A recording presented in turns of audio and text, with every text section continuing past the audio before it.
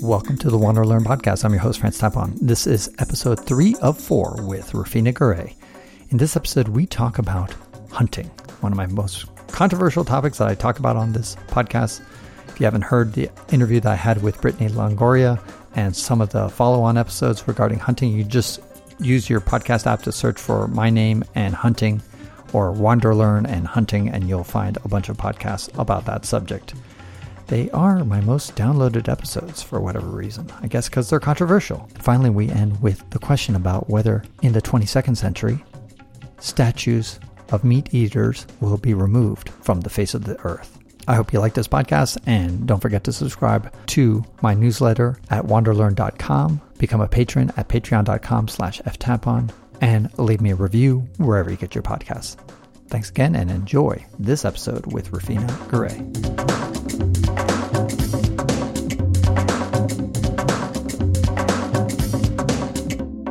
There's a podcast where I interview, it's actually my most popular and most downloaded episode. It's one where I interview Brittany Longoria. So you just search for Brittany Longoria or leopard hunter, and you'll find that episode. And to briefly summarize, this is a woman who killed a leopard, hunted a leopard in Namibia. She legally paid $45,000 or so to hunt and kill this leopard. And she got her photo effectively stolen from her where she's holding up the leopard. And she got a lot of flack because that photo of her holding up the leopard on social media, and a lot of people went after her and just utterly insulted her in every possible way that you can imagine. And I interviewed her, and I highly encourage anybody who's listening to this podcast to listen to that podcast. And then later on, Rejoice and I debated it in a separate podcast after that. But here's my question. You got a chance to listen to that podcast. What is your take on hunting? I think there's so much merit in what Brittany says about wanting to tell her story of her experience as a huntress. I do think it is sort of a male-dominated activity in our country, and maybe defies like expectations about gender roles and stereotypes. So I think she's got an important story to tell. And for that, like, I have a lot of respect. I grew up in a household where my father was both a hunter and a fisherman. And I think he hoped that his children would follow in his footsteps. And we all kind of became fisher people. But hunting was sort of this thing that I couldn't wrap my brain or my heart or my spirit around, I guess. There is a need to... what I love about, okay, so let me rewind. What I love about people who hunt with respect for the animals that they hunt is that they're doing the dirty work that we don't do on a daily basis if we're eating meat and purchasing it from a grocery store. Right. So on that level, I think hunting is more sort of a genuine connection to the loss of life that happens for our benefit. And my own father was really in tune with nature, really loved animals and birds. And his relationship to hunting came out of his experience in a third world country, having to hunt for food for, sustaining a family, his siblings and parents. But even he drew the line in certain places. Like growing up, one of the stories in our household was of his experience hunting monkeys, because monkeys can be a delicacy. I think people eat the brains of monkeys as well for protein, right? And my father's own experience with hunting monkeys was shooting this larger monkey in the forest for food for a troop of hunters, and then coming upon like why this monkey was holding on so tightly to this branch. And when they got closer to it, they realized the monkey was holding a baby monkey, and both had perished in the shooting. And my father never hunted monkeys again. And it was because he realized how human that animal really is. And I think there are moments of recognition when we can see our connection to animals. And I guess this is one of the reasons why I say I will be vegan at some point. But in the meantime, I try to eat meat with a certain level of reverence that I think hunters who really understand what the hunt is about, and hunters who use the food to eat as opposed to game sport, that there's a big distinction for me in that. And, I guess if you're talking about the morality of hunting, you have to also question the morality of mass producing beef in ways that are inconsistent with the natural laws of nature, right? My most recent podcast is about regenerative farming with Will Harris of White Oak Pastures. And he really kind of helps people walk through how they can farm sustainably and how they can kind of treat the animals with a certain level of respect for their needs to avoid the general stresses that come with what we have currently in large scale beef industry. So I do care about people having an understanding of all the different ways in which we relate to our food. So I think it's important for her to keep talking about her story and for people to think critically about whether they agree or disagree with what she's doing. I do think, like your comment about ego and how much ego is wrapped up in these trophy poses, right? I think there's something to be said about that. Glorifying the kill, to me, is not something that I'm necessarily in favor of. I think to honor the animal would be to take the time to eat the food with a level of reverence and appreciation for the sacrifice made. So I feel that way about it, but I'm not in a place to judge anybody else who needs a certain level of, or has a certain level of attachment to the notches in the belt, I guess, about which thing they've killed most recently. And I'm not so sure. I haven't followed her on Instagram, so I don't really know if there is anything like that for her.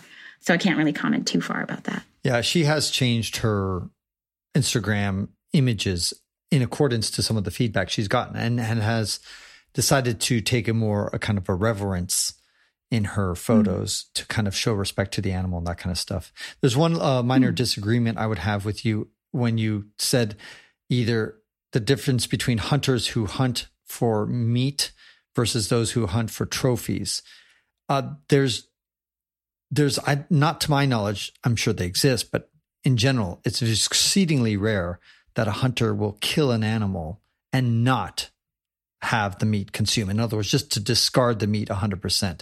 They personally might not eat the meat, in some cases, but they will usually donate it to the local villagers or whoever lives nearby. So the meat, whether it's a giraffe, a hippopotamus, an elephant, a tiger, a lion, all that meat, even though you and I may not eat it and you won't buy it at a grocery store, it's, according to lots of people, buffalo meat tastes great. And this is, so this notion that I think a lot of amateurs have, or just people who don't know hunting very well, they think that we just kill meat and just let it sit there and die, or just grab the head and stick the trophy on our wall and that's it. So there's that. I just want to clarify that. Yeah. I heard that in that podcast. And I'd say that I think that for me, in my mind, part of the thing that concerns me still is that there are poachers out there who consider themselves hunters. Oh, right. And some of them are definitely wasting the meat, even in the Pacific Northwest. Right. Absolutely right. We see people taking like the seal skins and leaving the flesh. Absolutely. And seal and they'll do that with elephants and their tusks. Yeah. They'll just kill the elephant and just take the tusks and leave the elephant body to rot. Yeah. If you want to be as, again, trying to defend hunters. That's the funny thing is here I'm a vegan. I'm defending hunters all the time.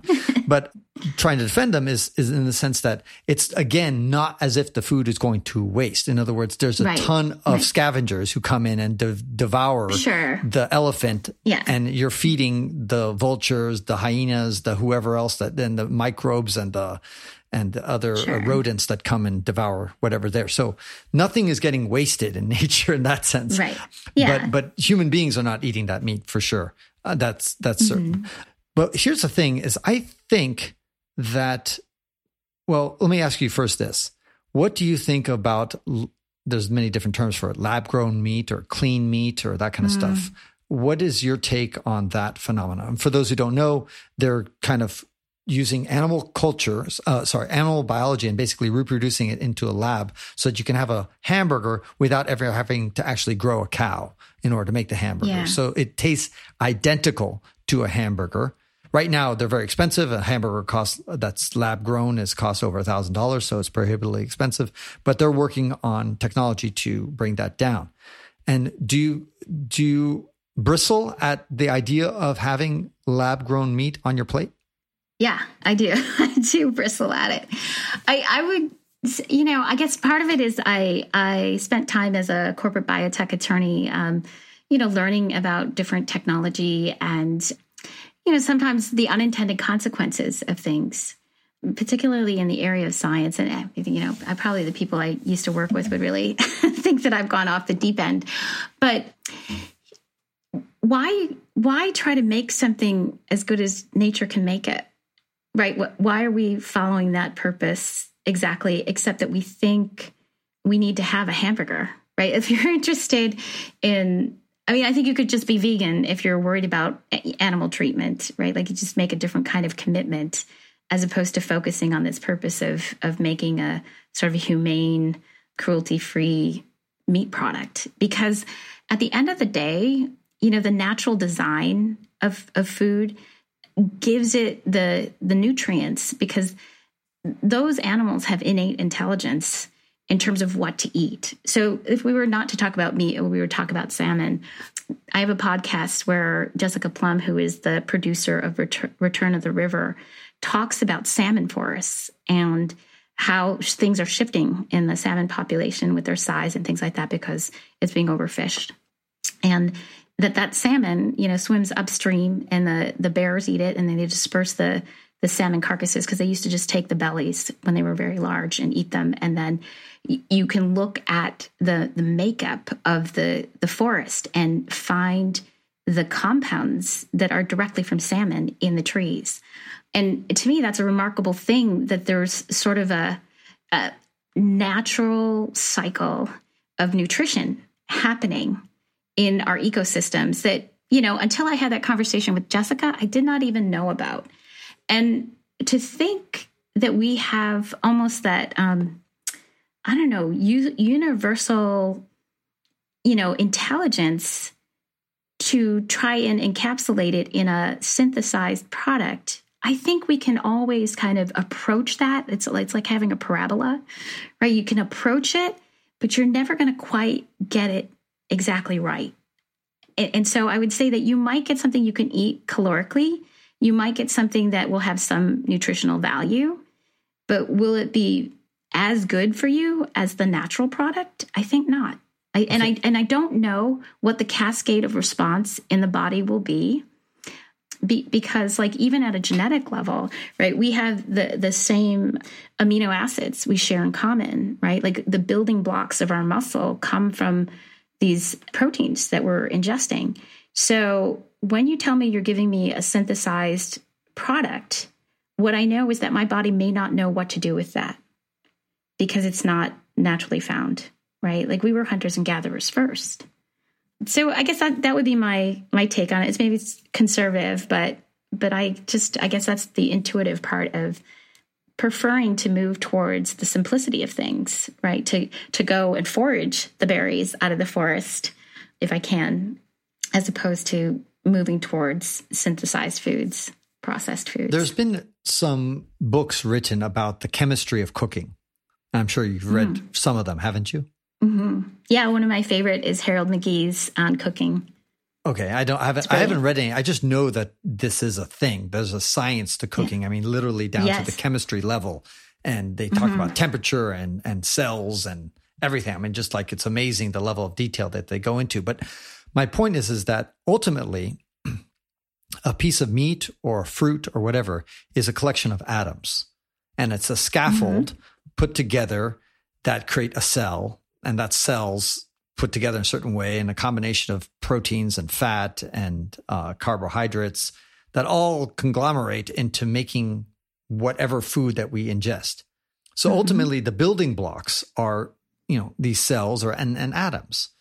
So my question is if we are able to just reproduce it, we have, let's say, nanotechnology that we can block by block and reproduce block by block, whether it be a banana or whether it be a piece of cow or pork, why would that be any different or bad for you, any worse or any different in any kind of way than eating a quote unquote natural banana or pig? I'd like to take a minute to tell you about another podcast I think you'll enjoy. If I've learned anything about you, it's that you want real talk about the world around you. That's why I think you'll like the podcast Out Travel the System, brought to you by Expedia. It's taking a transparent look at what it's like to travel these days, whether it's through stories from people who have continued cautiously traveling through the pandemic, or by staying tuned to the very latest news from the industry. Out Travel the System is backed by a solid foundation of data from Expedia, which means it can guide listeners through the best ways to maximize their travel budgets. The podcast is providing inspiration by talking to people who have made travel a central part of their lives, from professional travel bloggers to travel journalists and beyond. This season features U.S. destinations like Chicago, Boston, and New York, as well as international locations like Spain and France. The episodes will guide you through when to go, where to stay, what to do, and everything else you need to know. Look for Out Travel the System on your favorite podcast platform and like and subscribe now. I think it reminds me of how people endeavor to clone the sheep. Was it Dolly? I can't remember Dolly. the name of the sheep. Yeah, it was Dolly. And that cloning process resulted in, a live animal that had weakness, right? It didn't have a level of integrity in it. And I think that's one of those things where, I guess in some ways it's like talking about inductive versus deductive reasoning, like building the blocks together and trying to make them fit is different than having something come out whole, right, in the birthing process and innately having the coding. Like I kind of think of our genetics as like the computer coding for the supercomputer of our brains and our bodies. And that's sort of a natural intelligence within each of our bodies, right? Like, but your son didn't come out whole. I mean, in other words, he was a building blocks. It was a sperm and an egg that got together and started building and building and building, and all of a sudden, given 9 months, and he's still changing every single day. He's shedding. Yeah, he's evolving. He's evolving every single day. You and I are. We have a new liver every 9 months or whatever it is. So, right. Why can't we just reproduce that code, if you will? Why can't we just? Yeah. What's wrong? Well, I think we can. Okay. So for me, I don't think that there's anything wrong with it. To each his own, or her own, right, or their own. But I don't want to eat it, right? Because I'm somewhat suspect, right? If I know that processed foods over time historically have not been so beneficial for the body, that the body hasn't known what to do with certain things, like even if we just take the example of hydrogenated fats, the body just doesn't know how to cope with certain things or eliminate certain things from the body as easily. And so until I'm convinced that this is exactly the same thing, right? Which I don't think it can be. I think it's the parabola situation. So you would, is there any evidence that can make you convinced that it is the same thing? What would you have to learn for you to say, give me one of those artificial lab grown clean meat, whatever burgers, and I'll have one? You'd have to be able to produce the steer from the lab for me to believe it. And the steer would have to have the integrity, not a dolly. Because look, if we think about the body, right, like every cell has like mitochondria that is functioning to create, that's the powerhouse of the cell. And those things, amass in the structure of the body to create our motion, to create like all the things that happen in the body. Okay. And the food on the plate, when it comes from the lab, doesn't have that architecture behind it, right? Okay, so hold on. Another thought experiment then, Rufina. Your son, somehow his liver completely fails, utterly fails, and he's going to die in, I don't know, a month. So you have an opportunity. This is a horrible question, Francis. I'm a master at horrible questions. This is my job. It's a horrible question. I should refuse to answer it. Did you Did you hear what I asked? Pick a different person. Do you remember I asked Brittany Longoria? I asked her, what if I could, we could kill your father? Remember I asked her that question? Yeah. Yes. So I'm the master. Do you remember when I said, Francis, do you remember when I said no spikes? I just want to name this moment as a spike, Francis. It's a spike. It's a spike. Okay. All right. So imagine that I'm dying and I've got a missing liver. Okay. And, I would definitely work at finding you a liver. Okay. And then there's a place, and let's say there's no natural livers available, but there's a technology for only $5,000. You can buy a lab-grown liver. And in that case, why not? Okay, so in that case, why not? And because it's a one-time shot, and it's a better answer than the alternative options. And without it, you could not sustain life. So in that case, yes. But when you're talking about the kind of prolonged ingestion of a food product that may or may not be providing you with the nutrients you're expecting, right? Because people are giving equivalencies to these things that, this lab-grown meat has the equivalency of anything sort of sourced naturally from the steer, right? I think that's where we come off being duped, because I would like to see more research done, right? In terms of what happens to people who are anemic, who are consuming like natural steaks with the B12s, totally bioavailable from that, versus anemics who are eating the laboratory meat. Like, can they get the same nutrition over time? Like, what's really happening in the body? Is it the same thing? Is it really equivalent? And if you put it out into the market and you say, well, it's good, but it's not really equivalent, and these are the things you might be missing, then I'm okay with it, because then it's, buyer beware. You're responsible for your own body and your own health. Can I ask you a seemingly non sequitur question? Sure. So did your husband, when he proposed to you, did he give you a diamond ring? Oh, so no, because we decided we didn't want to be married. We're partners. Oh, okay. Shh. Well, yeah, we were both divorced. Okay. And happily divorced. Okay. And I mean, I guess you could consider it more conscious. We're conscious objectors. Okay, fine. Okay, that's fine. And no, I have diamonds.